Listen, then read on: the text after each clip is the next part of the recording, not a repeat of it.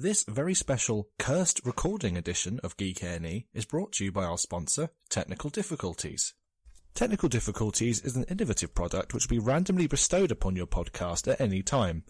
This will lead to such benefits to your product as incredibly bad audio quality, audio software crashing and freezing at random intervals, up to about half an hour of lost audio, including the ending, which is really fucking helpful. You can achieve these through an incredible mix of human incompetence, random chance, and God hating you. As such, Geek A&E is proud to present part 2 of their 2016 year in review featuring all of these problems. Be aware that as there is no audio for the ending, at some point it will just sort of drift off and end, and I will play the Technical Difficulties warning siren, which can be heard now. When you hear this siren in the background, be aware that the audio is about to slowly fade out and this voice is about to appear again.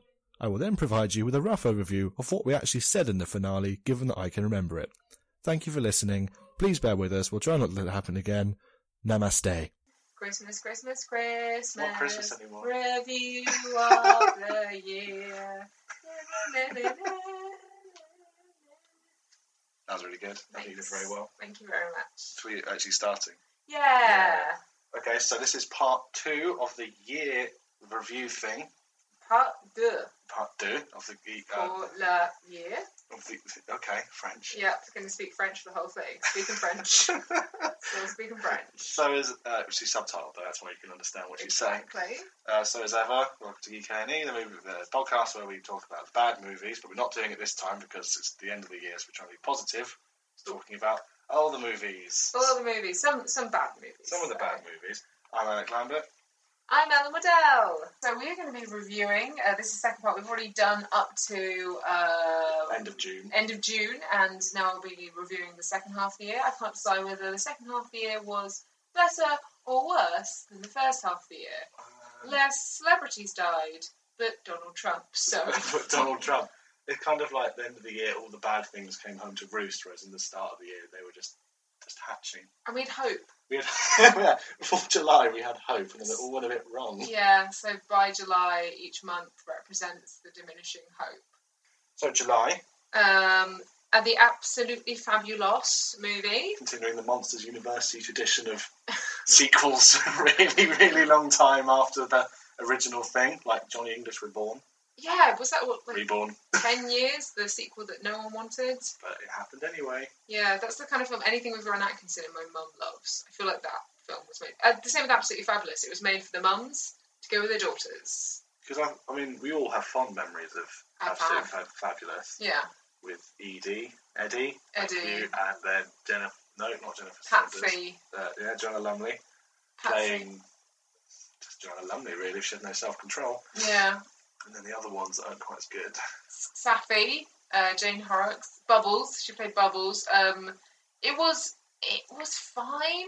Like, as films go, I'd say it didn't need to be made.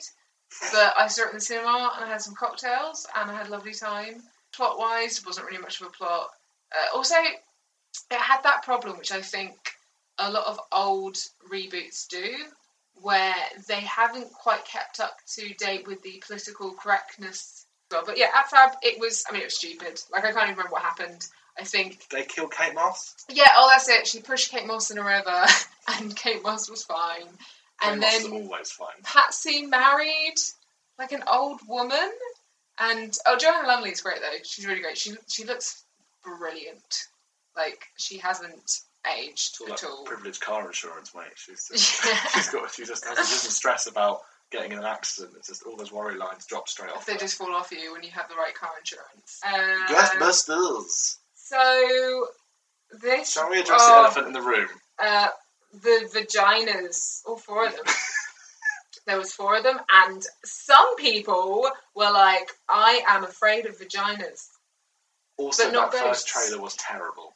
I thought it was fine. No, I thought the trailer... I liked the film in the end, but that trailer was awful. But did you think the amount of vitriol directed at the trailer in comparison to the amount of vitriol never, directed at male-centric...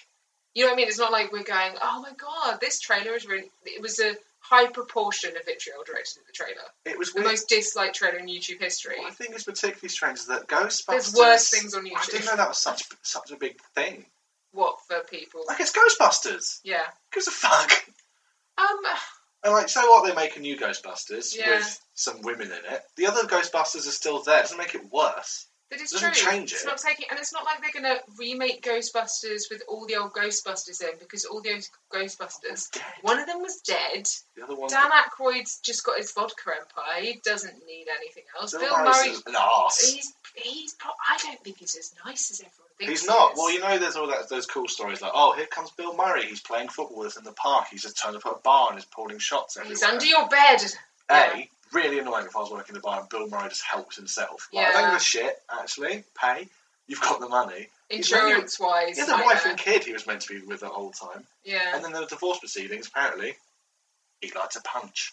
So Bill Murray, I don't think... That's it. This is my Bill Murray beef. I don't think he's that good. I think he might be a bad person. What? Wow. I know. A Very Merry Christmas lied to me. Did you watch A Very Merry Christmas? No, because you said it was awful. It was the worst thing in the world. I think I really want you to watch it because it's just the biggest pile of shit. Like, Okay, everyone in the room is that it didn't need as much hate as it got. no, Was it a brilliant film? No. No. Were there bits where a man who enjoyed this film was kind of like, all right, that's enough, I think. of the women.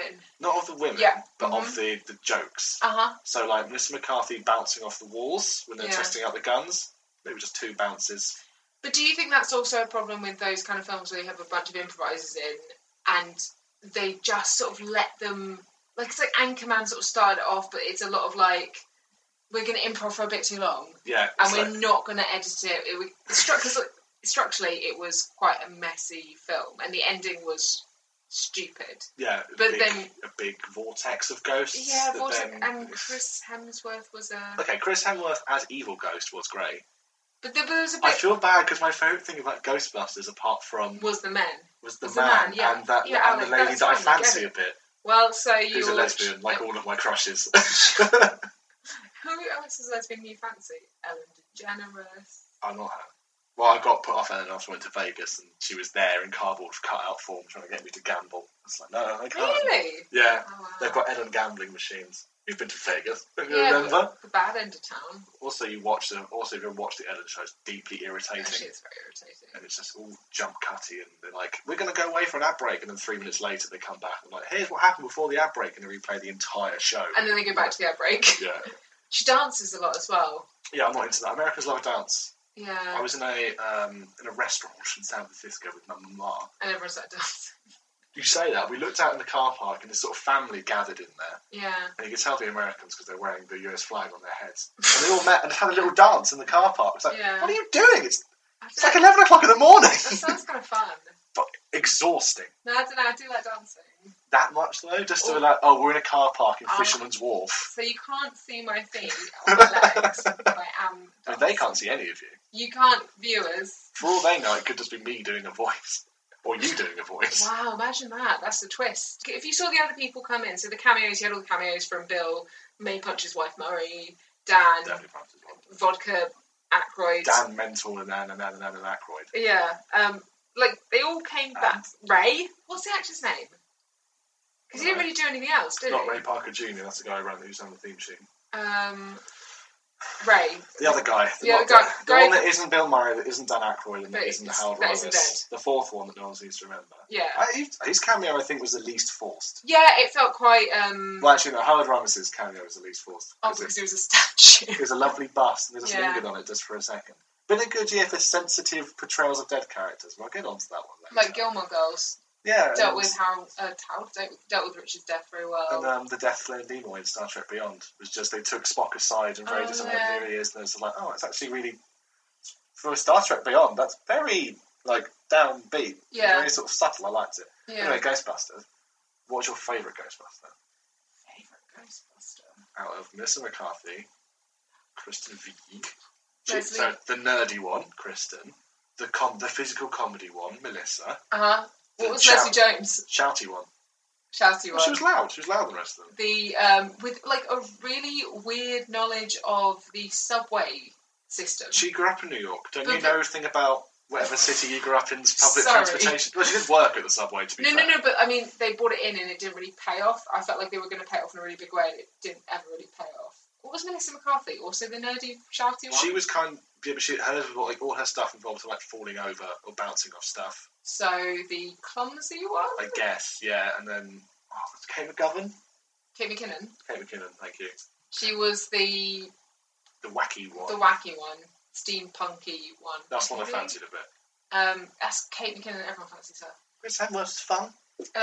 Yeah, he is. I feel they're the problem. It's a problem with a lot of comedy films now. As you're saying earlier, the improvisation. They let it go on too long. Yeah. Like they sometimes hammer home jokes far too much. With the glasses. The glasses, exactly what I was going to say. So he's in the interview, he's wearing those like glasses. Yeah. And he just very briefly just puts his finger through and itches the inside of his eye. And you think that's perfect, frame. That is the joke, just stop there. We get that joke. He's wearing them because he thinks it looks smarter. And then it keeps explaining it. Keeps going. It's like, oh, they're not real. Yeah, so you've killed it. Yeah. Like the phone in the fish tank one. Yeah. Like, that's the phone that's in the fish tank. No, the one behind you.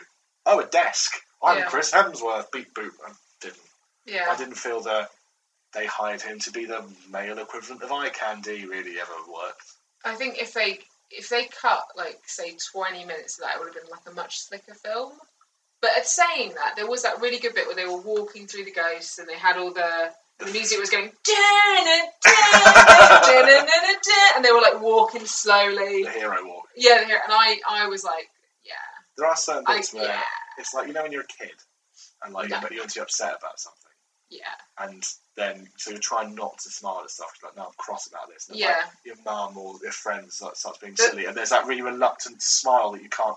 That's what a lot of Ghostbusters and a lot of other films it was like. It's like, I don't want to like this, but... Because of the women. No, because it was silly. because I knew it was a bit shit, but I enjoyed it anyway. Yeah. I'm sexist, I'm a snob. Get it right. I had a lovely time, but I'm never going to think about it again. That's the problem, I think, with so many films that came out this year, and so many blockbuster films, is you go, that was great, and the next day you go, oh, I'm not going to think about that. I'm not... And that's how you know what a really good film is, isn't it? It's like you examine it from different angles, you recommend it to a lot of people, you kind of have that weird, like... It reminds you of things as well, like we go, oh God, like now I suddenly feel like they're really inspired, or I feel quite sad, or I need to think about this for a really long time. Yeah. And I think that's what you know, that's how you know a good film. And also it changes the more you think about it, like, and you get different perspectives on it. And it's kind of like formulaic films, isn't it? Like, you can still have formulaic films you think about a lot, but they're just doing them in clever ways. But something like Ghostbusters, you see it and you go, eh. It's kind of like... And then I carry on with my life. It's just, you go, it's like a sugar hit, and then it goes away again. Yeah, exactly. It's like, you know... Sometimes those are fine. Sometimes you need those. Yeah, sometimes you need a bit of sugar. Not every film has to be a 4-hour-long Ingmar Bergman epic where we all sit around the beach and talk about death. Yeah. Not every film has to be that one that's like 30 hours long, or 30 days long, and they're showing once and then destroying it. The John Malkovich one. I don't know John Malkovich. I just know it's really, really long and they're showing it once and then destroying it. Why? Because they're assholes. What's the point? Speaking of assholes, the guy out of Don't Breathe in August. Oh, yeah. So have you seen that? Yeah, I watched it the other day. What the fuck, dude? It's horrible, isn't it? Sucked! Did you like it? No! Oh, I really liked it. I mean, I liked it up until 2/3 of the way through. Like, I think I liked it up until the really disturbing bit where he tries to impregnate her. With a turkey baster. Yeah. It was like, I'm not a rapist. Like, yes, you are. Yeah. Just because you're blind. Yeah. It's like, who was the sympathetic character? There weren't any. But didn't you... Who was you meant to root for? They were all terrible. Everyone was awful. Like, it got really stupid, but I did feel... it genuinely made me feel a little bit like... You know? Yeah. I think I was genuinely... The 2/3 of it before you... So Don't Breathe, basically, blind guy, they break into blind man's house. The three petty thieves. Three petty thieves. Break into it's like an army vet. Yeah. And his daughter died in a car crash. He got some money from it. Yeah. Yeah? Yes. And for some reason they're like, he's got loads of money, we bet he's got it in a safe in his house. Because that's where I keep my FYI, guys. All my money is in a safe in my house. I've got one of those big comedy safes with like the big turn handles on the front. Yeah, with like Acme on it. Yeah, I've got one of those big ones. You can get into it like a not a stereoscope, a stethoscope. Yeah. You just listen to it and you're like, it's got a heartbeat, it's alive. Just open it. And you're like, oh, a sandwich. I don't even lock it. So he's a blind army vet, and they break into the house, and he's really stacked. He's like that old dude stacked, where they're like all sinewy. Yeah, it's really weird because he's, how old do you reckon? He's like 70 or something. I reckon mid to late 60s, but I'm shit at ages. Like, right, so that's your. He had white hair and a beard. Yeah, so he could be any age from 38 to 203. I see. Yeah. He could be anywhere from like Fassbender to Forsyth. Yeah, I've got no idea how that man was. From Fassbender to Forsyth, an erotic adventure. Sure. There's an idea for the 30th of January. Oh, an erotic adventure. Fassbender to Forsyth. Who's Forsyth? Bruce Forsyth. Oh. From the Strictly. Oh, I just thought about naked. Oh, wash up my brain. He looks exactly like the guy out from Don't Breathe. He's jacked. He does his I can't think of any of his catchphrases. It's me. Nice to see. Cuddly toy, cuddly toy. Really? Yeah. Fucking hell. Nice to see you, nice. It's a moment of truth. Nice to twirl you. Okay, dollies, do your dealing. Ooh. It's getting a bit weird. What do points make? But it's a bit Mother Goose, isn't it? No. I'm blowing up. I'm hacking this website. Look at me. I'm Putin. Ooh. Mr. Robot. Yeah. Where's Putin and Mr. Robot would be amazing. Or Mr. Robot hack the election. Mr. Robot. I want that twist. That's true. He just likes being. Also, Mr. Robot isn't good. Well, he's not real. Have you not seen the TV show? Yeah, I watched the first couple of episodes and I went, oh my god, I love Mr. Robot. I know what the twist is. I don't want to watch this anymore. What was the twist? About, Christian Slater being his dead dad. No. Yeah, I didn't know it. Oh, spoilers. Mr. Robot. Mate, it's been out for ages. Yeah, if you haven't watched it by now, then go fuck yourself. Yeah. I just didn't like Don't... You didn't like Don't Breathe? Because I guess I'm not really into... Because I'm not huge on slasher films. It felt like that, but... Yeah. I have a real problem, like, separating entertainment from politics. Yeah. So I feel like, I don't really... Because it's clearly kind of meant to be like, America had a little while ago, like, a real thing, a real controversy over, if someone breaks into your house, can you shoot them dead? Right.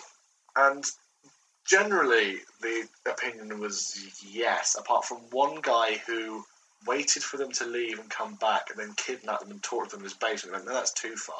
Is that an actual real thing? Yeah, I don't know if it's based on the film or not, but basically there's a guy who was getting broken into on the regular. Yeah. So he built like a kill room in his basement. Oh my god. And like shot one of them and then like hit them on the head, like dragged them downstairs and left them there. Wow. Which is the point where it becomes actually illegal because he was having their dead bodies in his house for a bit. Yeah. It's fucked up. And also that's premeditated. Yeah, I'm not really of the sort of thing. There's one in Britain a while ago about a farmer who shot a burglar in the back as he's running away. I mean, I've been burgled before whenever I've been in the house. I still don't think that property is worth a life. No. Which I guess is why it's so Unless they were stealing your life-saving insulin. Yeah, fair enough. Yeah. Shoot the head. Yeah. But like, everyone don't think it was terrible, but it kind of felt like it was trying to make you make a moral choice. I didn't think you really had to. Oh, right, okay. Like, you kind of feel like, hooray, the blind veteran's killing these children. Oh, no, I don't feel like that at all. Until the end, it was like, oh no, he's the bad rapist. No. Now we have to kill him. Yeah. And then he's fine at the end anyway. Yeah, it wasn't ever on his side. I think I was more thinking about it from a stupid point of view. Yeah. Which was, I found it really hard to watch, which means, like, I find it scary. Because there's just a bit at the beginning when one of the burglars goes in his room and he's just standing up and like he's just sitting up and staring at him. It's horrible. I thought that, for lack of a better term, the blind stuff was really good. Yeah. Sort of how obviously he was like Daredevil. He was like when Daredevil goes wrong. Yeah.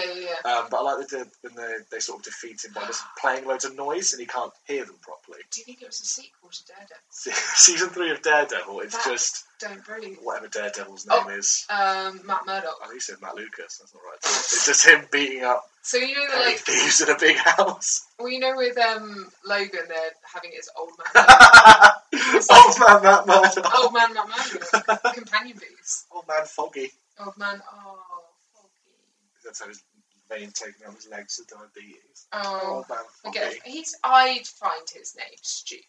Foggy Nelson. Like, no one christens their child Foggy. It's not his actual name. What's his real name? I think Foggy Nelson is like a reference to something. So what's his real name? Like, why? How do you get the nickname Foggy? They're like, you're just a bit misty. His real name's Toadfish, like the guy out of And his brother had a brother called like Stonefish, another brother called like Fish. I don't think Foggy Nelson is a. I told you his Franklin. His real name's Franklin. Then why do they call him Foggy? Because he's got big foggy hair. What? Franklin P. He lived in Foggy fog. Nelson. He's made of fog. He's made of fog. Cool. He's That makes He's sense. the fog man. Don't Breathe is still probably one of the better horror movies that came out this year, though. Yeah. It's quite sad. Yeah. But what can you do? Vindicative of. I keep saying vindicative. I mean, I appreciated it was trying to do something new rather than just a straight up slasher. Yeah. Just felt it maybe went a little bit too like edgy. Yeah. But I'm a wanker. No. I think you do have a point. I think I just put it down because I found it interesting. Oh yeah, it was interesting. But I'm trying to think. I saw quite a few. I saw actually. Do you know what a film? I think the problem with horror films is they start off. Sometimes it's like half a good film and then half a ridiculous stupid film. Yeah. Same with. I saw Ouija. It looks like it should be Ouija. It's not. Ouija. It's Ouija. Like bologna looks like bologna. Learning stuff. Ouija. And that was half a very good scary film and then half a stupid film. But like to start with, it was kind of like, oh, this is actually quite creepy, and then it got silly. I think a problem with a lot of horror movies is that once they reveal the beastie, it's very hard to keep it going. Yeah. Okay, next film, Hell, Orange, High Water. I noticed it says Hell, Orange, High Water. I think it meant to say Hell or High Water. Yeah, I probably typed in Orange. Which is a prequel to Star Trek Beyond. Captain Kirk was still on Earth. Hell, Orange, High Water. You really like this? It's my favourite film of the year. I've got a couple of other favourite films which aren't on here, which I think I quickly mentioned at the end. Yeah, it was at the end. That can be our ending. I've only got the one. I thought it was just a really good script. Like, I thought it was one of the better scripts. Like, you could see what an interesting... It was quite subtle. Like, visually it wasn't that subtle because it was about sort of the economical situation in America and the Rust Belt and sort of like the crash and like loans and things like that and how it was affecting kind of these small towns and just like ordinary working class cowboys, I guess. Jeff Bridges? Yeah, so it was Jeff Bridges was the sheriff and Chris Pine and Ben Foster were these brothers, and one of them had been in prison, the other one had a plan, and they were sort of doing some low-level robbing, and they had it all worked out.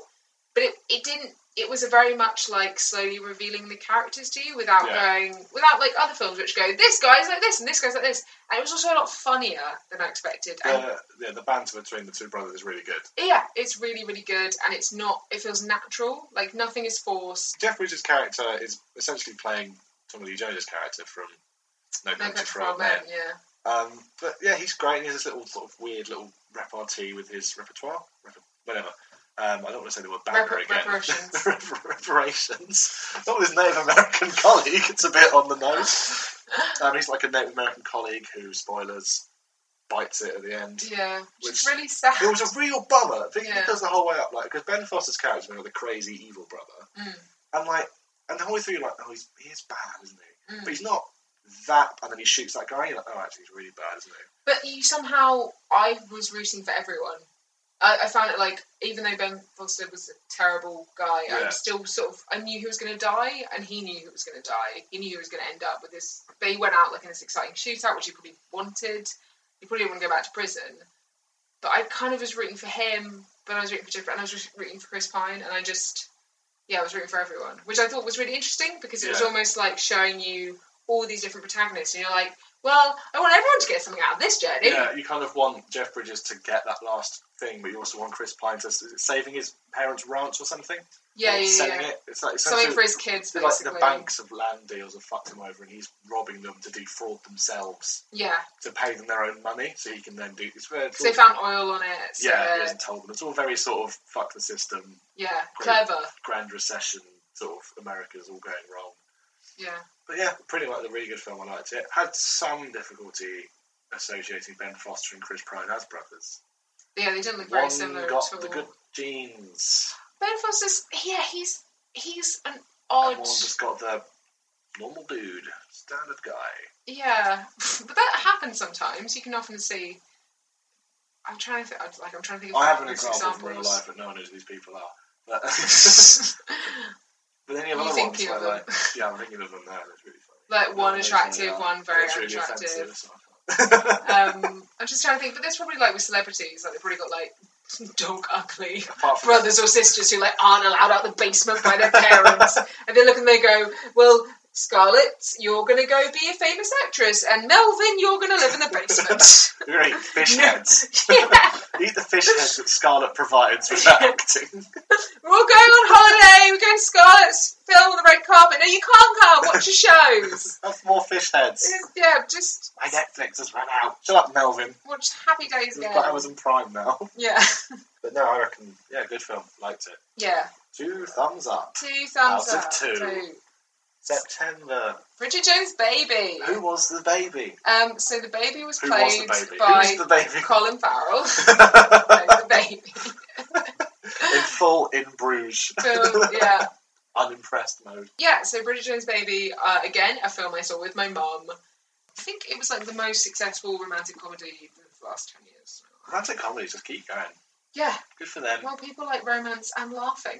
But people will always want they like to have their heart warmed and tickled. Exactly.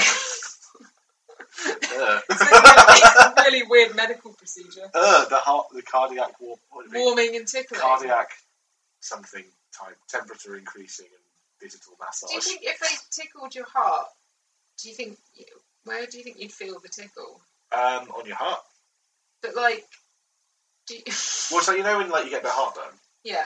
Is that someone tickling? Right. So that's a fairy tickling your heart. So I had a heart murmur when I was a kid, and you can feel it. Like, what does it feel like? My heart hurts.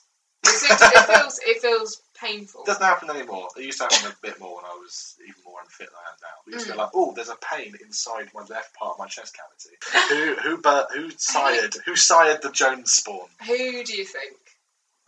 Romantic comedy. Oh, Thinking Woman's Crumpet. Yeah, obviously. Yeah. The King's Speech. He did it again, didn't he? He is the worst. Spunked right up that channel. He is the worst on-screen kisser in the history of films. Every film I see him in where he has to kiss a woman, I'm like, he is so unsexual. Have you seen A Single Man? Yeah, is he good at kissing? I can't remember the kissing of the men. Good at kissing a dude. He's not very good at kissing women. He sort of just kind of goes in and he's like a fish sort of gawping at their face.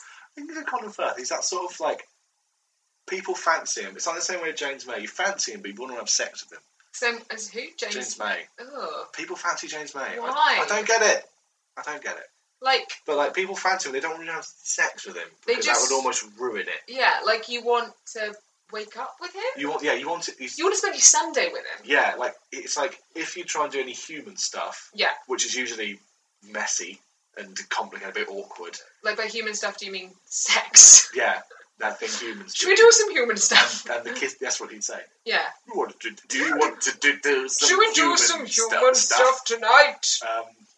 Yeah, he just sort of fall apart and it ruins the illusion. Yeah. Whereas with, let's say, it's like Bridget Jones, Hugh Grant, it's the opposite. You don't want to speak to Hugh Grant for very long. But you would have sex with him. It's okay. So Bridget Jones' Diary. It was stupid, but I really enjoyed it. It was rubbish, but I had a great time. But it was also it did enough to keep it funny and silly. Was it because we've hit a lot of a period of sugar films? Is that because they haven't got to Oscar season yet? So they chuck out all this stuff that's never going to win an award. Yeah. But they don't want it to clash with other with the sort films. Of December, January. Yeah. Manchester by the Sea. Blah blah blah. Paradise Rubbish. Yeah. Well, Casey Affleck is apparently a sexual deviant. Oh dear. Yeah, he settled two court cases recently with producers on I'm Still Here. It's really he just sounds like such a horrible person. I'm Still Here? It was the one with Joaquin Phoenix in where he's pretending to be a rapper. Oh yeah, that thing that nearly killed Joaquin Phoenix's career and definitely paid off. Yeah, oh wait, no, it didn't at all. Yeah, Casey Affleck was sort of organised it and filmed it, and it's just a list of horrible things he did on set, which just make him seem like a real piece of work. Ugh. So I don't like him, Casey Affleck. If you're listening, sorry, mate. Like your brother. Speaking of the brother, Oh, he was in a film in October called The Accountant. Which, from the trailer, when the trailer first starts, you think it's going to be a very, very different film. Yeah. So how it ends up... I mean, I didn't end up seeing it, but I didn't feel the need to. I was going to watch it. I couldn't be bothered. It sort of fundamentally misunderstands and misrepresents the learning difficulty that is autism. To basically make it like he's a psychopath with superpowers. He's a superhero, which I think is just like a weird Hollywood trope by now. Yeah. Where you just go, so how disappointing is it if you are autistic and you don't have superpowers, or you have autistic children? You're like, why aren't you like Ben Affleck, or why aren't you like Dustin Hoffman? Why can't I take you to Vegas? I think it's Rain Man's fault. Yeah. I think it's always because it's also a Hollywood thing where as one sense diminishes, another increases. Yeah. Whereas actually some people just have very difficult lives. Yeah, exactly. Which doesn't make for a good film. Yeah, like us, but in a different, not in a bring me your money sort of way. In more of a sort of, this is very important, everyone should go and see this kind of film. I actually saw this other British film called X and Y, which I was really excited about this autistic child who entered this kind of like maths competition. He went to China in the film, and it was just sort of about like him, and he starts like in school, and it's just that really annoying thing where it's very difficult, I think, to show someone with autism's journey, because in a film you want to show them sort of like changing and learning and improving, but it doesn't always happen. That's not going to happen. And there's just the point where he like obviously doesn't like touching or hugging people or making eye contact, but by then he's got a girlfriend and he hugs his mum, and at no point was I like, it's not like he has to learn how to do that. He's got autism. That's part and parcel of it. That's very, very difficult and uncomfortable. It's not just learning to get over that. It's not like it's not like it's a disorder, but it's not like, do you cure it? You hug people. Yeah.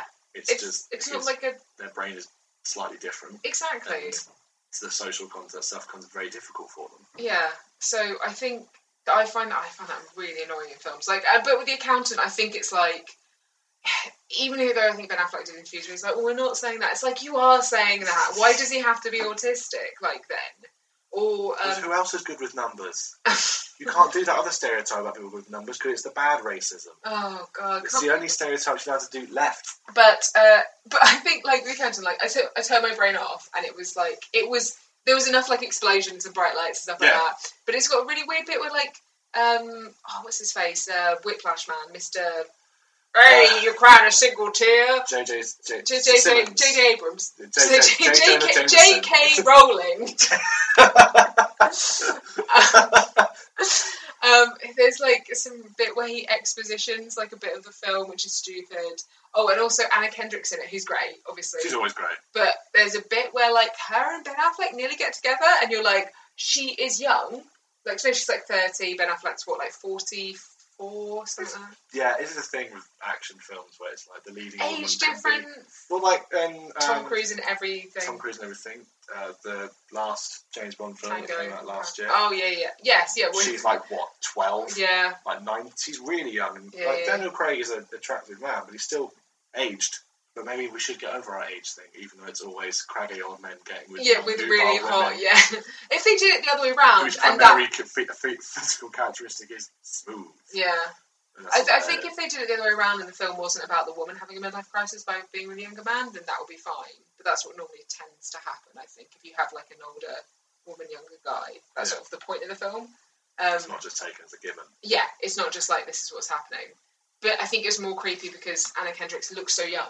Yeah, she does. So there's just a bit where I was like, no, Ben Affleck, you're going to smother her! You're so big and she's so small! Don't kiss her! It's like he's kissing a young... It was one of those things where you go, so weird. So weird. So... He is a huge jacked man. He is. Even more so than Hugh Jackman.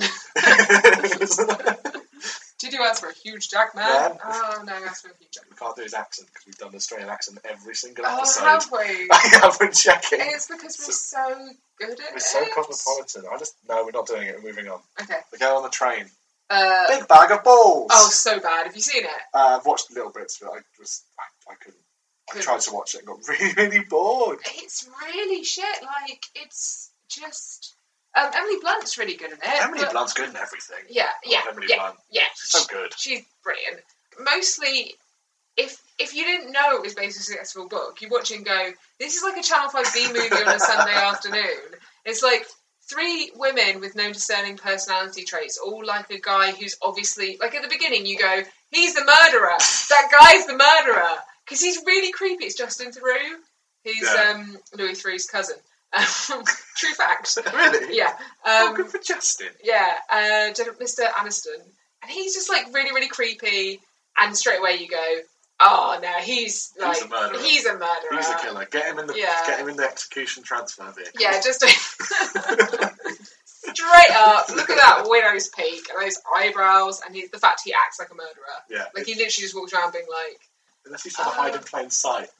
I'm just trying to be the most murdery murder. Yeah, he's the most murdery. I was reading something that said that the main problem with it is like, okay, because a lot of these films, like The Girl on the Train, are based around a certain bleak and like mediocrity shitness that Hollywood can't really do, and that's why you need the British to do it, because we all hate ourselves so much.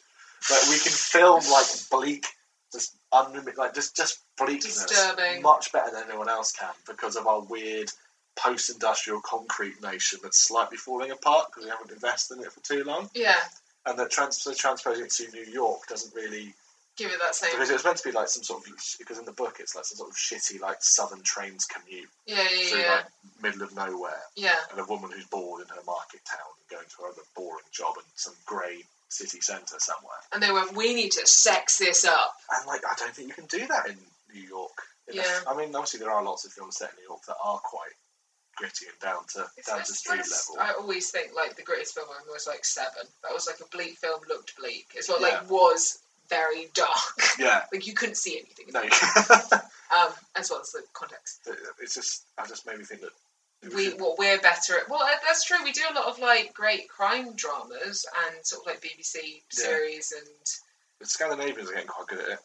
That's true. In recent years, it's almost like perhaps the most there's a difference between European and American filmmaking. Perhaps they're not perhaps they're not quite as used to getting the cracks across, apart from in their sort of like their India scene. Yeah. Where someone very beautiful cries a single tear and their makeup doesn't smudge and they embarrass themselves, but like in a way in which they will eventually be rescued by a beautiful person from the opposite sex. Or the way they embarrass themselves, it's not like they get drunk and vomit themselves and shit everywhere. It's like... And then their child comes along and goes, Father, why? You went to be at my school football recital. Why weren't you at my cheerleading game? Yeah. That's because Europeans were almost embarrassed by nationalism. Yeah. So you're going... Europe's great is a bit like, oh, sorry, it's not, sorry, our trains are all terrible apart from their trains are great, and they're going, no, our trains are also terrible. There are no good trains anywhere apart from Japan, and Japan's like, no, our trains are also really bad. Public transport banner. Yeah, so are you saying this film should have been like The Girl on the Train but set in Scunthorpe? The Girl on the Train to Hull. The Girl on the Train to Hull. And it's just like loads of strikes, Southern Rail, fucking tweeting at them. Hull, of course, in the north. Yeah. But, I just perhaps... But you could just move... Maybe because New York is just too iconic a city as well. Like, because even when your city's so iconic, you make up a fake city called Gotham and everyone goes, that's New York. Yeah. Even though most films are not filmed in New York. They're filmed in somewhere in Pittsburgh. Canada. Yeah, like someplace in Canada Vancouver. that looks a bit like New York. Yeah. Doctor Strange, the second big Marvel thing.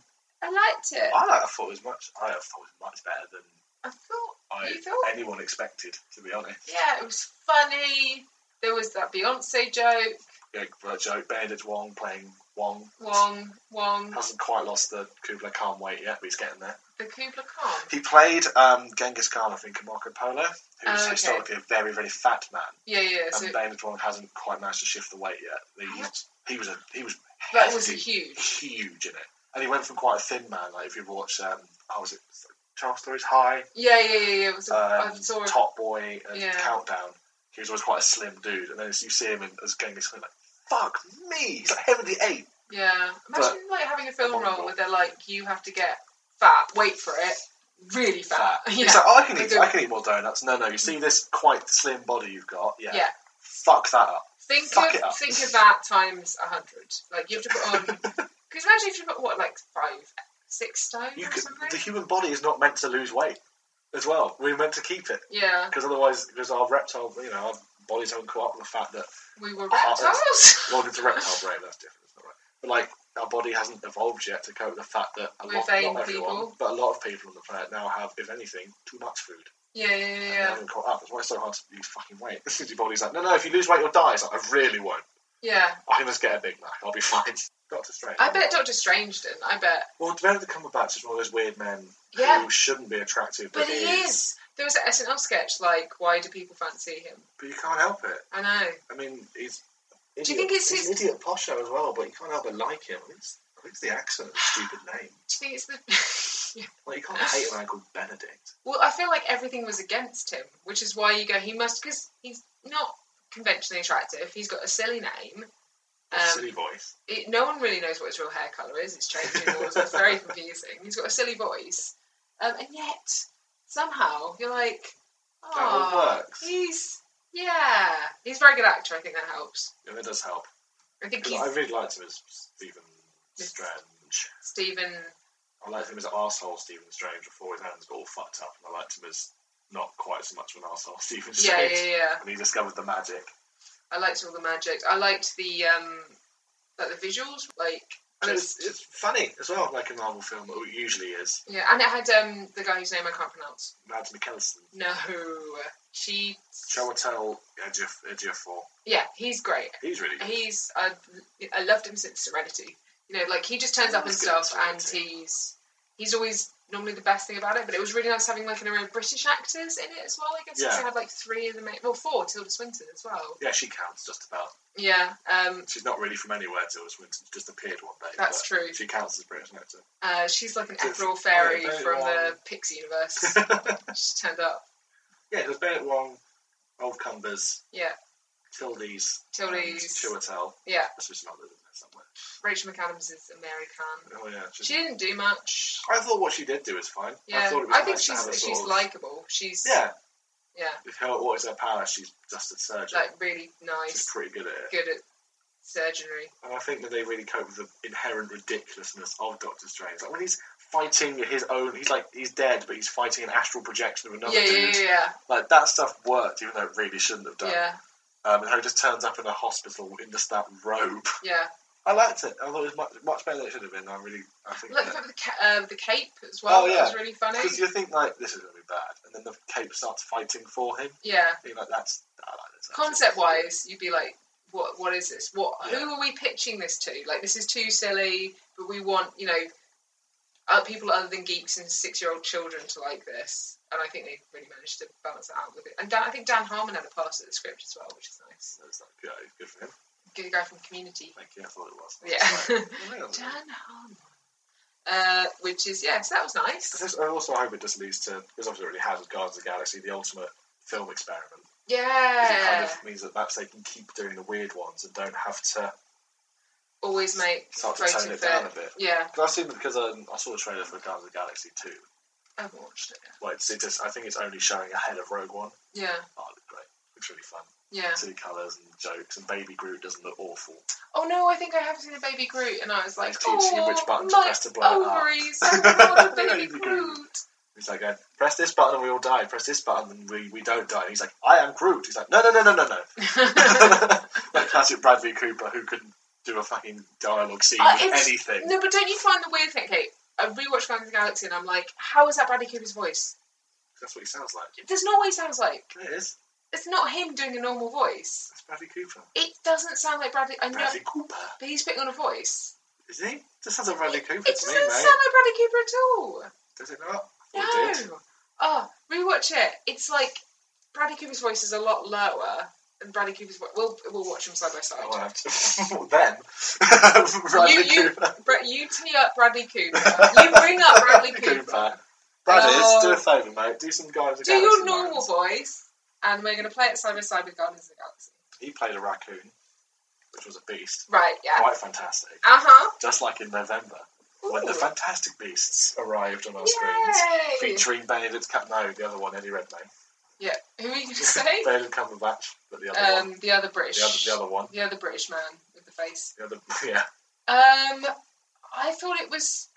Oh, she's put in a face. No, I thought. I thought they had really, really good bits and really draggy bits. it was a bit inflated at points. Yeah. I thought the effects were good. I like the beasts. If anything, perhaps more beasts. I felt like when they went and did a sachet around his beast village, with the American guy, when Eddie Redmayne's like, come inside my little box. The muggle. Yeah, that was so pointless towards the plot. Like, and it was quite long as well. Yeah. You know what I mean? That felt more like I was on a theme park ride. Yeah. Here are some animals that you can buy stuffed toys of. Coming soon to Christmas stores near you. Yeah, that kind of felt quite... And it could have had a bit of plot, because that weird monster's in there. In the snow. Yeah, I got a bit confused about that. I don't really know what... I still don't fully understand. Is it like teenage emotions or something? I think the idea is that... Repression, isn't it? Yeah, if you repress your magic, but like deliberately, it bursts out of you and creates one of those beasties. Yeah. Or you are the beastie. Yeah. It's like the magic takes over because you're not using it properly. Okay, so... Which you do wonder why that doesn't happen to... Harry? Because he doesn't know he's a wizard. He's not doing it on purpose. But does that happen during puberty? Because they do that a lot in those kind of films. But he says they die at like 10. Right. But what if you just don't know you're a... But I suppose Harry Potter, like, there are some bits where he's like talking to snakes and stuff, isn't he? Yeah, so maybe if it comes out... I think it's about repression of teenage sexuality. So it's almost like... Well, yeah, but it's almost like they use a little bit of wizarding. That's like they've let a bit of sexuality out, and then not going along with me on this ride. Not for the 10-year-old aspect. A bit older, I'd be with you. But there's something about it, isn't it? It's like repression of who you are. Yeah. But I thought the Obscurus effects were completely bizarre, but really good. Yeah. The fact that he was like a dude who could turn into smoke. Yeah, and was really destroying everything. And he was like dripping off the walls and like flowing over everything. And then his like face was all... I thought it was good. I thought he was looked rubbish. Really good. Ezra Miller. Crispin Glover. Yeah. I get that. Young Crispin Glover. New Flash. He's just... He acts so much. He was doing so much. He was like, oh. Every time I saw him, I was like, I think he feels uncomfortable. And then all the scenes with him and Colin Farrell, I was like, just kiss, guys. Just kiss. Colin Farrell was great. Oh, yeah, I love his cuffs and his big city scarf. And he's just like grimacing at everything. He's brilliant. Did you think there was like some weird kind of sexual tension between him and Ezra Miller? No. But I did. It was weird. They had like this intenseness, and I think it's because Ezra Miller's so intense. Like his dad or something, wasn't it? Daddy, we wanted to kiss. Daddy. I got some weird like. No, I think the problem with Colin Farrell is that like he's so sexy. He was just quite sexy the whole way through it. So I guess maybe if he's just been, he was just sexy at everything. Like, he was looking at that crashed house, like smashed up house at the start. He's just like, I'm going to fuck this house. Yeah, that's true. I probably did. That's probably what happened. I'm going to put up this house in about 4 minutes, mate. Yeah. But he was good. All the cast are pretty good. Yeah. I thought the guy who played the Muggle was really good. He was great. I was always worried he was going to be like all like the irritating comedy relief, and he was comedy relief. But no, he was great. But he was lovely. And he really wanted him to get everything he wanted. Yeah. And he did, kind of. Yeah. And I was really bummed. Like, that was really actually... It was a real bummer when they had to wipe his... Yeah. Spoilers, whatever. Why did they have to wipe his brain?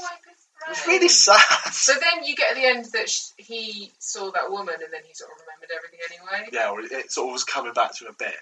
I do have like one sort of plot hole point, which I think they do it a lot in action films, and I think they can sort of easily avoid it, is the whole that when he's the Obscurus cloudy thing, and he's destroying those buildings. When the cloud monster destroys all the buildings and like destroys lots of stuff and rip roars through town and knocks cars over, and then they make everyone forget about it. Like, people have died. People would have died. He just see that. He goes. You don't see that, but that doesn't make any sense. You don't see that because he goes through buildings. Like they're all out. It's the Roaring Twenties. They're at a jazz bar. That's what I'm just saying. Just avoid that by have them swooshing around. Swoosh around the stuff, or like have a reason. Don't crowbar stuff in the same way they did with like Batman vs Superman, where they were like, let's go to the abandoned minefield. Don't worry, nobody is in this city after dark. Yeah. Cleaners? No. Delivery? No. Days off. They're all gone. Bank holiday. That's lucky, isn't it? It's not like we didn't smash up a city centre. I mean, because also the answer to any criticism of the Harry Potter films is go like, well, they use magic to fix it. To put all the people back together. Magic. You know that, because the thing that the Harry Potter films always manage to do is, like, I consider myself quite a sort of sensible human being before all of these sort of things. I really want to have a wand and just wave it around and do shit with it. Yeah. Like, so when they're sort of flicking it about and firing the spells, a bit at the end where they just have all the extras walking about, wobbling their hands around, putting the buildings back together, it's like, It's pretty sick, that is. Is that what you do? You just like remantle things? What's the opposite of dismantling? Remantling. Yeah. No. Mantling? Mantling sitting on top of something. Right. Remantling is. Isn't that? No, is that? I don't know. I don't know. There is no opposite. Unmantle. Unmantle. I like Fantastic Beasts. I thought it was good fun. I didn't like the Scooby-Doo ending.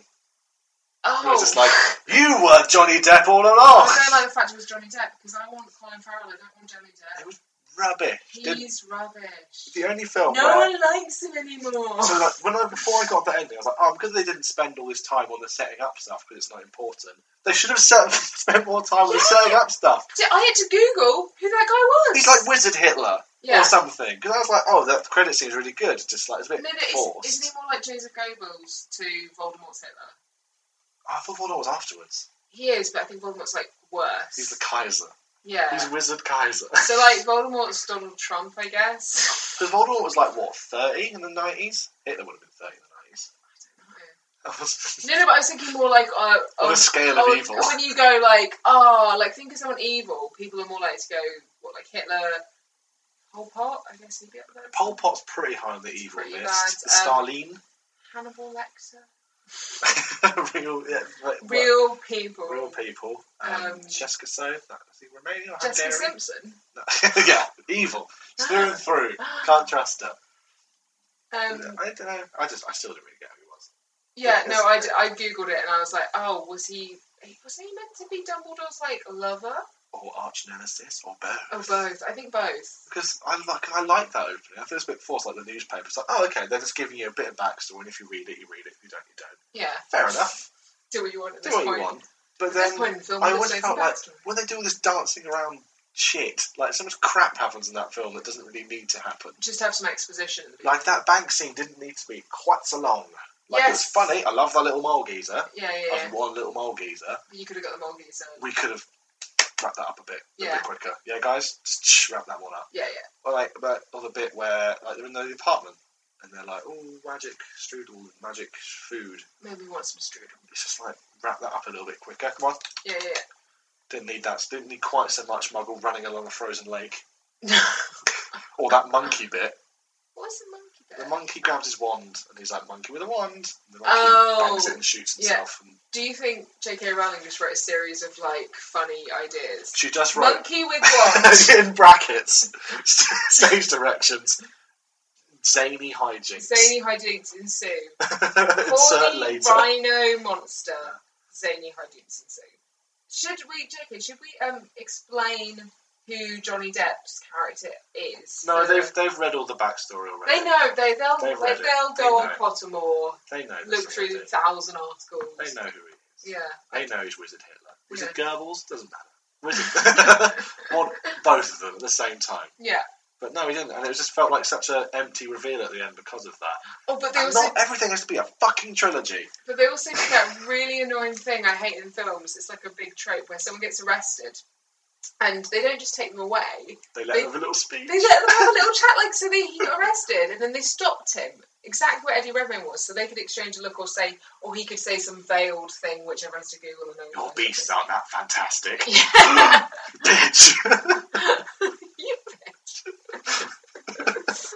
But it was like the guards all stopped and just did nothing, so he could say that thing. I was like, that's weird. I think because early in the film we see the guards break into one of the cool bits as they go into a speakeasy, and there's a gremlin that gets punched in the face. Really funny. Yeah. Because it's no matter how magic you are, you can still just get lamped. Yeah. You can just get knocked sparko. Yeah. Also, punching a goblin is just funny. Yeah. It was just funny. That's the first thing. And the auras just all zap in and just start zapping everyone and arresting them all. They don't fuck around.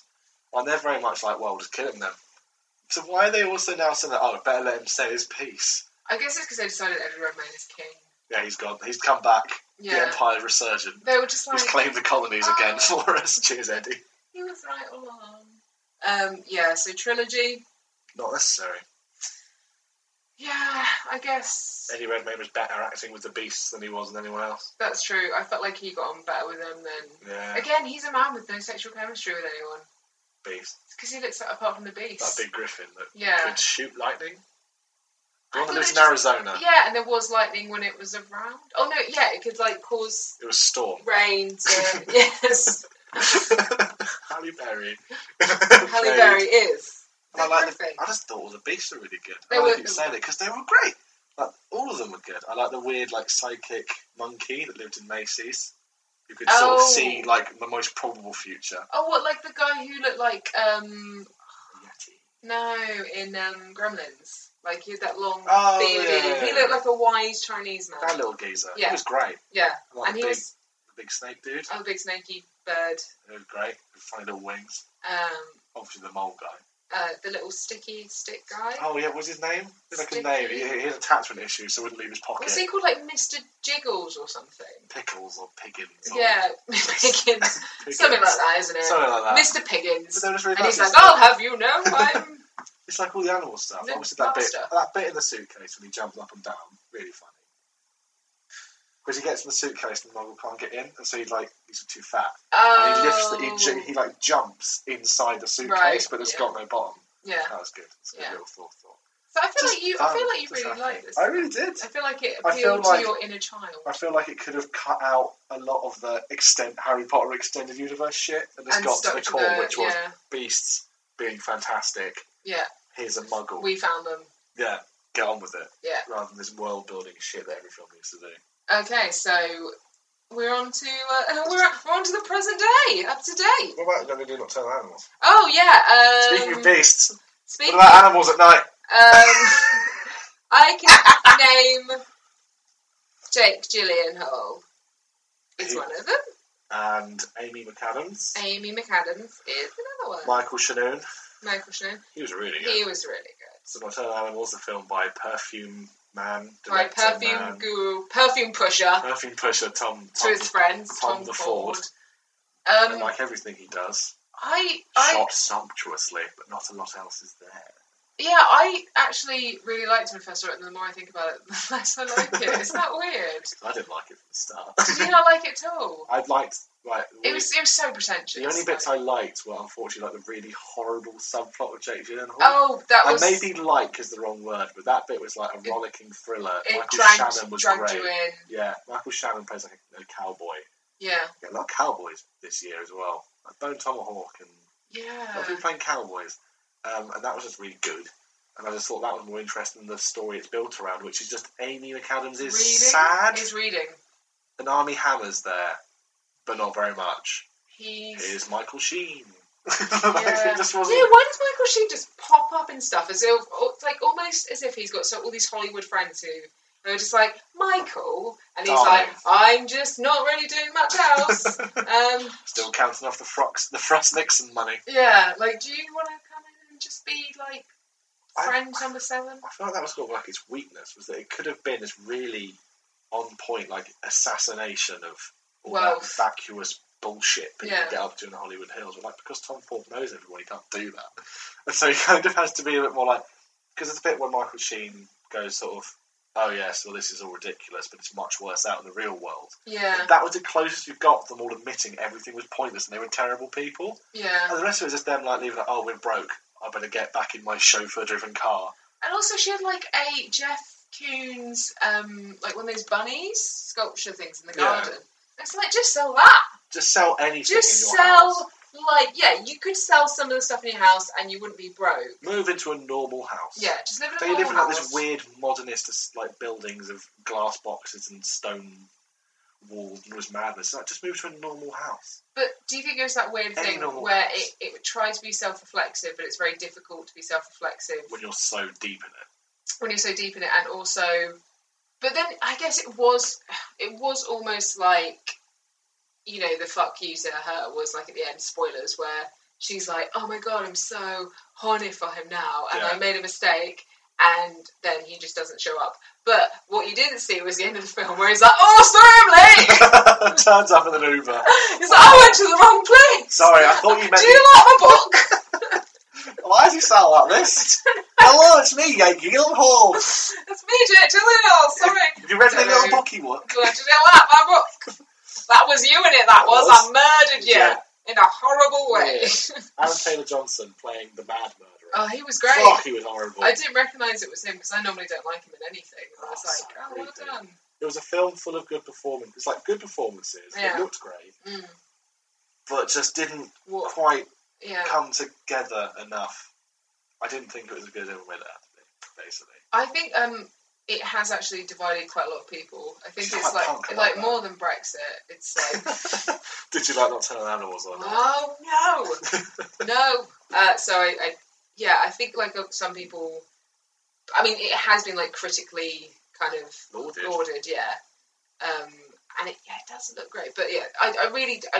it was a film I saw, which I think a lot of people had the same reaction to, which you probably had as well, where there was a couple of scenes in the desert with the whole family stuff where you just went, oh, this is horrible. The really tense scene. I feel really uncomfortable right now. Jake Gyllenhaal in the book, so not real Jake, real Jake Gyllenhaal as an actor, but the character he's playing in his book, he's like driving his family across the desert for... They're moving. They didn't want to take a... They're visiting someone. They didn't want to take a plane or something. No, I think they were moving. Something like that. And basically, like... It doesn't matter. On the desolate highway, Aaron Taylor-Johnson's cars, they're like driving... He's like a bad dude driving a muscle car. They're getting a smash up and it's just this really horrible, tense scene where you know it's going to end badly because you're on the side of the road in the middle of nowhere and they can't do anything. You know it's going to go wrong and it all does. But it's just... it was fucking grim. It was really hard to watch. And it's like, if it was more gut-punchy, like that, and then didn't just cut back to, here's Amy McAdams in her big grey bath being miserable. But if they just had the film being that film, like just being what the book was... It was too much. Yeah, exactly, that's the thing, because it's quite like a almost thriller, but not enough of a plot, really. Yeah. And then, but it's just the ending's so sad as well, because did he, like... He shoots himself in the stomach? Did he trip? So Michael Shannon, like, he's the police and he finds out he's only lung cancer, so he goes complete with the rate. He's like, right, just we can't arrest them. Let's just go and kill them. Yeah. Because he's dying. Michael Shannon, he kills one of them. There's like 3 of the criminals. He kills one of them. And then Jake Gyllenhaal goes after Aaron Taylor-Johnson and finds him at this shed. And they're sort of having this big to-do. Jake Gyllenhaal can't pull the trigger until Aaron Taylor-Johnson rushes him, hits him with the thing. Jake Gyllenhaal shoots him, wakes up, he's all fucked up, his head's all split open. Wanders off in the desert and trips over and falls his own gun and shoots himself in the stomach. Yeah. It's just like, Jesus. I just wouldn't break up with him, I guess. I guess we learn, don't date writers and don't break up with them because they'll just murder you. I thought that film was bad as well. Yeah. No, it wasn't a redeeming character in it, to be honest. Because even Jake Gyllenhaal, you're like, it's probably not the nicest guy. Because his whole thing, he's like a writer, and he's Amy McAdams, he breaks up with him to be with Armie Hammer, who needs to do more work. I really like Armie Hammer for some reason. But Jake Gyllenhaal's character is like sort of, not a failed writer, just not... It's not very... You can't... Can't get it out there, but then she reads it, he gives him he gives her, a piece of his work. And she doesn't like it? And he doesn't actually want her to criticise it. He's just kind of like, just tell me it's good. Yeah. I can understand that, but also, mate, you actually need to know if it's bad if you're going to show it to other people. Yeah. Because if she goes, this is really bad, Jake, alright, I won't show that to anyone else, just put it away. Yeah. I don't know, it's a little whiny. So, move on to now. December. What have we got? My phone's dying. Yeah, let's go through it quickly, because we've been talking for 7 years. It's alright. So, some of these films we haven't seen. Most of them. I have not seen any of them. So you have seen but one of them. So I think we should do our base, what they're going to be like from the trailers. Okay. So, Passengers.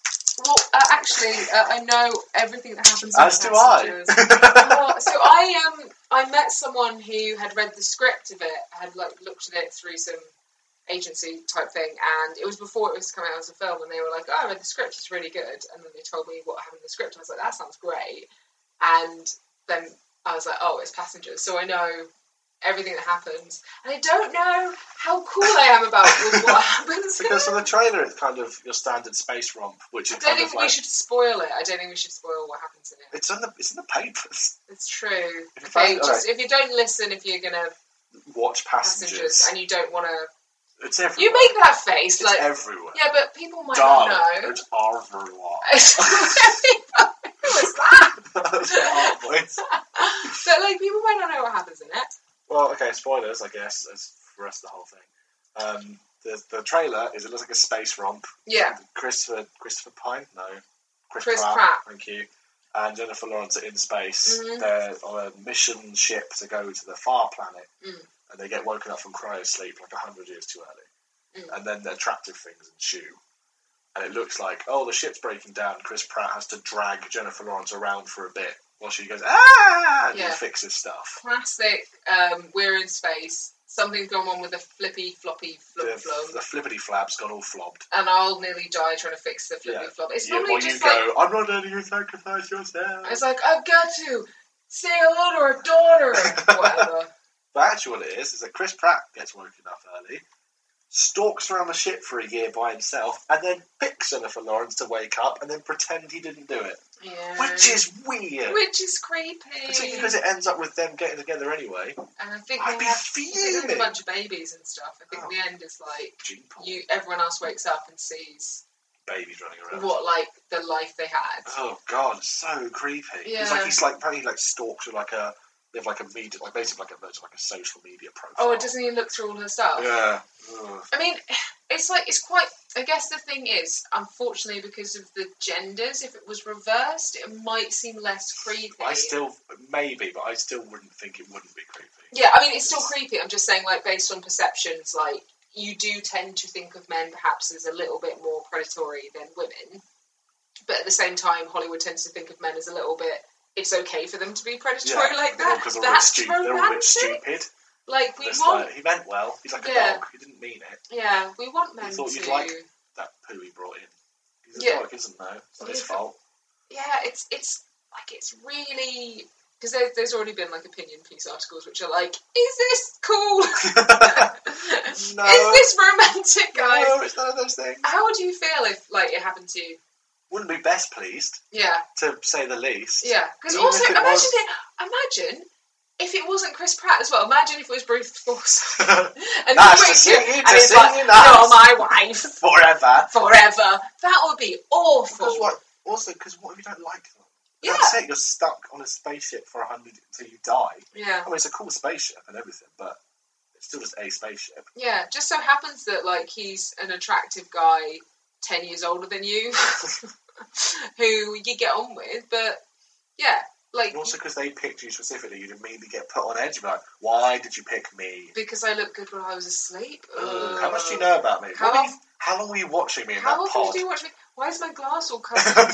Crust. Crusty semen. What were you doing over my pod? Oh. No, creepy. Why have you... Oh, God, you tell your name, you know your entire life story. No. I am quite intrigued to see how they present it. How they managed... Really badly. Yeah, how they managed to get away with the presentation of it as a romantic film in which a woman is forced to be with a man. I think they get around that by just not addressing the problem at any point.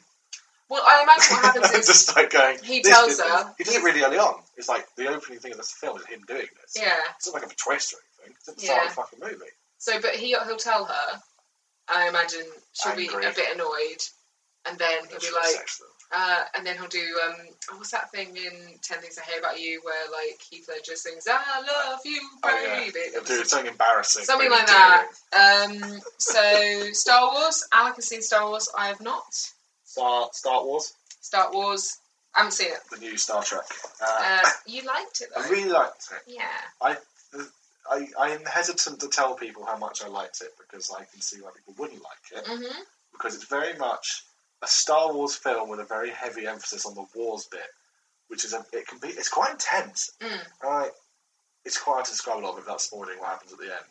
But it's and I don't want to spoil it. I mean, I don't mean that they steal the Death Star plans because, duh. Yeah. The trilogy is there. Yeah. But the way they go about it and the ending scenes are not something you'd expect from a Star Wars film in particular. I have heard that people die. Some people die. Yeah. Yes. Not in a sort of, that faceless rebel trooper and stormtrooper 1812B has died. Like, characters you give a shit about. Yeah. And not in a Star Warsy way either, just in a, oh fuck, war's horrible kind of way. It looks great. It looks really good. They've really sort of managed to get that nail that 70s design thing to the point that all the rebel pilots look like they should be in the 70s. Yeah. Because from the New Hope, they've all got these like big moustaches. No one shaved their head if they're going bald. They've all left it. A lot of comb overs. Yeah. And it's just like, fuck, everyone looks like they're from the 70s, which is really impressive. Yeah. Like, really, really super impressive. Without looking too stupid. I mean, I couldn't tell about music, it's fine. Ben Mendelsohn, who plays the baddie. Oh, I forgot he's in it. I love him. He's, like, I liked him, but he's not the most charismatic villain. Isn't he? He sort of swoops around in a cape a lot, and he's quite good, but as a villain, like, I think his name's Krennic or something. Acting is great, characters is kind of whatever, like throwaway villain. Yeah. But when he gets to do a bit of emoting, he's very good at it. Yeah. He gets to yell at idiot Imperial officers a lot. All the Imperial officers are all like old dudes. Like they've really gone to like they're just the space Nazis. Are they really British? Oh, they're pretty much all British. Classic. There's a bit where like spoilers, a spaceship and another spaceship are fighting, and it cuts to like the Imperial officers. They're like, "Oh no, look at that over there!" It's just like these thespians on the bridge. Why do you think George Lucas made the baddies all British? I think just gets. I mean, across. They get across like a clean, technologically think they're aloof, superior kind of person. That's true. Yeah. Check leave. Also, they're called the Empire. Yeah. We had the biggest one. Yeah, that makes sense. Humble brag. Yeah. So it worked, but it just looks really good. Darth Vader turns up in it. That's in the trailer. That's not a spoiler. Yeah. His stuff is going to be really, I think, really conflicting. Or conflicting, dividing. Because I liked it, but there's a bit in particular when you see it, you'll know what it is. He says a thing, and you'll be like, a lot of people are like, that's shit. But I really liked it. I thought it was really funny. And it's just good. Everything is really good. Pacing's a bit all over the place. The first half an hour is a bit whizzing around the galaxy. Yeah. They have place names where you know where you're going, and that helps. But it's just really good. I thought it was better than Force Awakens. You felt more of it, because in Force Awakens, your only real emotion was like, yay! And at the end... And then a bit of boo, and then, they've done that, that's good. Yeah, Mark Hamill turning around was like, oh! Yeah. But at the end of... He's been on this little rock for like ages! Using the Force to fire fish into his mouth from the sea. That's how he eats. Just holds his lightsaber up. He doesn't have his lightsaber, does he? No. He's just to fire uncooked. He's got nothing. He's got a robe. Just used the Force to fire things into his mouth from the ocean. How's Forrest Whitaker? Does he say things in a breathy voice a lot? Entirely breathy. Yeah. Almost too breathy to the point where it becomes a bit self-parodying. I wasn't a huge fan of Forrest Whitaker. I thought he was it's a character from something else. He was good, but he's a character from something? He's in like Star Wars Rebels or something, or the Clone Wars, like a cartoon. Oh, right, okay. He's in that. Yeah. He's fine, I guess. He just felt there were a couple of sections that didn't need to be in there, like always. Yeah. That one maybe could have been... Not that mad. Knocked it out a little bit. Less breathy. Yeah. Mads Mikkelsen's great. He's great in everything, though. Yeah. There's a bit where he's sort of in the rain, you know, look at him. And because he's very sort of rigid all around it. It's like one bit, it's like a hologram scene, like the classic Leia. Yeah. Where he actually starts to do, so you can almost he starts to get the emotion across. And then Felicity Jones is all crying. You're like, oh my god, that's actually really affecting. Yeah. Riz Ahmed's great. They're all great. Really good film. Yeah. I look forward to seeing it. Hopefully you'll come see it with me. Because no one else will. I don't know anyone else to see it. I find it hard to believe. Really good fun, though. I really enjoyed it. But I'm worried that other people won't. So, La La Land? Up and coming. You're not excited. It's meant to be really good, which surprises me. It's meant to be like a really good throwback to like the old Hollywood. They said that about Hail Caesar, though. Yeah, I didn't see that. It was fine. That's what I've heard. I mean, I've heard some people say it was great. I enjoyed it, but it was fine. Yeah. So, might be La La Land for me, might be No Land for you. I mean, the thing is, we know it's going to be Ryan Gosling and Emma Stone being good. Yeah. And that's going to be really good. And they look like they've put some effort, like they're flying around the planetarium or something. Yeah. I'm sure it'll be, for musical lovers, a real Christmas treat. It's not out in January. A real January treat. A real January sales treat. Dark January. So, Assassin's Creed, I'm so excited. I really hope it's really bad. Oh, what? Because it's bad we get to do it on the main podcast. I want it to be good. It looked like the trailer makes it look good, and I'm really intrigued by the fact Michael I only star in roles where I'm like kind of serious, apart from X-Men, but I guess they pay me loads of money. Fassbender. He's quite serious in X-Men. Yeah, he's quite serious. He was in the Holocaust. Yeah. Okay, so but it's not like normally the calibre of film. Gritty Fasser. He's not the kind of guy who's like, sure, I'll be in this throwaway action film, this rom-com, but he's producing Assassin's Creed. So I'm really intrigued as to why he, like, is it just because he like, I can't imagine him chilling out or like enjoying the game. No, I can't imagine him ever playing an Assassin's Creed video game. No. Yeah, it's supposed to be based on the first one, which was really not that great. I played most of them. So if it, as an Assassin's Creed video game player, how do you feel about this? What are your thoughts? I don't. Excited? They got the Gassy? machine wrong. I'm sure the film will be. If it won't be bad, it'll be average. Yeah, I bet it'll be fun. Yeah, I mean, I hope it'll be fun. I bet it'll just be like, that's It'd another... be a real shame to use all that cool Spanish Inquisition set for a real miserable trudge through history. Yeah, but not like the fun But not history, like in a cool boring history. Boring history. Like Simon Sharma. In conclusion, so a couple of films that we didn't mention which we thought were good. I like Star Trek Beyond. How was it? The thing with Star Trek Beyond is that the whole way through you're like, oh yeah, Star Trek, blah, blah, blah, blah. That bit with the Beastie Boys song, where they play it over the radio to blow up the aliens.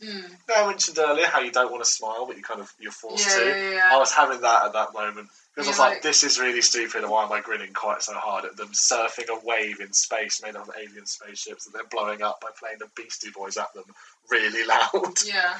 And then it's the song Sabotage, and the bit where they go, wah! They yell. If they give it to this base under attack, and the guys like transmit the frequency, and then they go, wah, and then all the rest of them blow up. I'm like, that is ridiculous.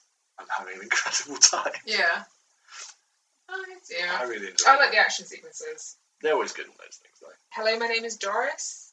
It's the film that came out with Sally Fields in, she plays... It's really good just because it's like, she's such a good actress, it's really nice having a central role for like an older woman. Yeah. And she gets this crush on this guy at work who's much younger than her. And it's quite funny and sad, and it's all about how she's like trying to fit in and be cool, and they kind of adopt her, like this group of hipsters adopt her as like this cool older woman. Yeah. But like in this way that's quite patronising. It's interesting. Yeah. I watched a film on Netflix called The Siege of Jadotville, which is set in the 60s or 70s. The actual film is, okay, it's like a war film. Yeah. Pretty good. The actual historical events are much more interesting. Yeah. So it's like the very early days of the UN, and there's I can't remember which one it is. It's Congo? It's not. That's some tiny African nation that's had a civil war, and like they only ask for Irish soldiers because that's the only country in the UN that hasn't invaded anywhere in Africa. Yeah. And it's just about this group of soldiers. I don't know the correct term. Platoon, battalion, group, company. Murder of soldiers. There's about 30 of them. There's not many. In this shitty little like compound, just surrounded by like French Legion mercenaries, and there's like the native forces, like the rebels, the rebel military, and it's just like how they got fucked, like because in the actual film you watch it and you're like, alright, well we've got to die now. Nope, no one dies because no one died in real life either. Oh, well, so they all survived. All the Irish soldiers survived, and they're just like there are these shitty weapons fighting. Like they have a plane at one point that gets attacked them, and no, it's like, how did that even happen? Yeah. And at the end, because it's embarrassing for the UN because they handled it badly, they just put them in prison and ignore it. They only got recognised really recently where the commander who was like disgraced because they called him a coward for surrendering because they'd run out of bullets. Yeah. They had no more bullets. They'd fired all their bullets and no one was helping them. So obviously surrenders, that will get murdered. Yeah. And he was like disgraced, he never got promoted, he got shuffled off somewhere, and he finally recently got a medal, he's dead.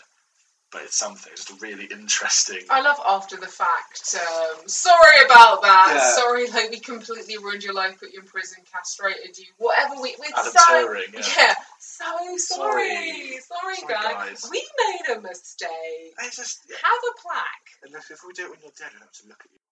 Yeah, exactly. We can apologise to your relatives. And the siren brings us to an end of the cursed episode of Geek A&E, the 2016 Year in Review Part 2. If you stuck with us all the way through, thank you very much. If you didn't, can't say I blame you. It's a bit rough. Somewhat the finale. Can't remember a whole lot of it, to be honest. I did tell you a little lie at the start. I think I went on about Star Trek Beyond for about 4 hours, talking more about the Beastie Boys bit and things like that. Not a lot. I don't think I spoke about Rogue One some more. I'd have liked to have done, but I didn't. I did talk about The Greasy Strangler, a sort of comedy horror thing about a father and son who eat grotesque, greasy food, and the dad dips himself in grease and strangles people. It's a very strange film, but very unique, and that's why I made it one of my films of the year, because you quite often hear a lot about people going, oh, there's no originality in movies anymore, it's all just Marvel sequels. But The Greasy Strangler really disproves that. Maybe not so much to the benefit of the viewing audience for some people, but I really enjoyed it. Ellen talked a lot more about films as more worthy of your time, such as Childhood of a Leader, which is a film about a fascist leader, but while he was a child, so it's just him growing up as a kid and sort of the beginnings of his weirdness. She spoke about a film called Mustang, which I believe was about a group of women basically fighting the patriarchy.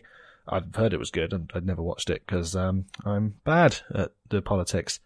She also talked about a film called My Name is Doris. If you want to hear about more, if you want to read more of Ellen's list of favourite films of the year and least favourites, I'd like to direct you to her blog post about it on Medium, which you can find by just Googling Medium Ellen Starbuck, and it's one of her blog posts called Films of the Year 2016. It's usually about third result on the page. I'll also be posting a link to it on the Twitter, @GeekANE, and if I can, I'll also put a link to it in the episode notes on iTunes. Thanks again for listening to this one. We'll be back in 2017. Haven't decided what yet, though I've got a strong idea. And we'll see you then. Bye-bye. Thanks for listening.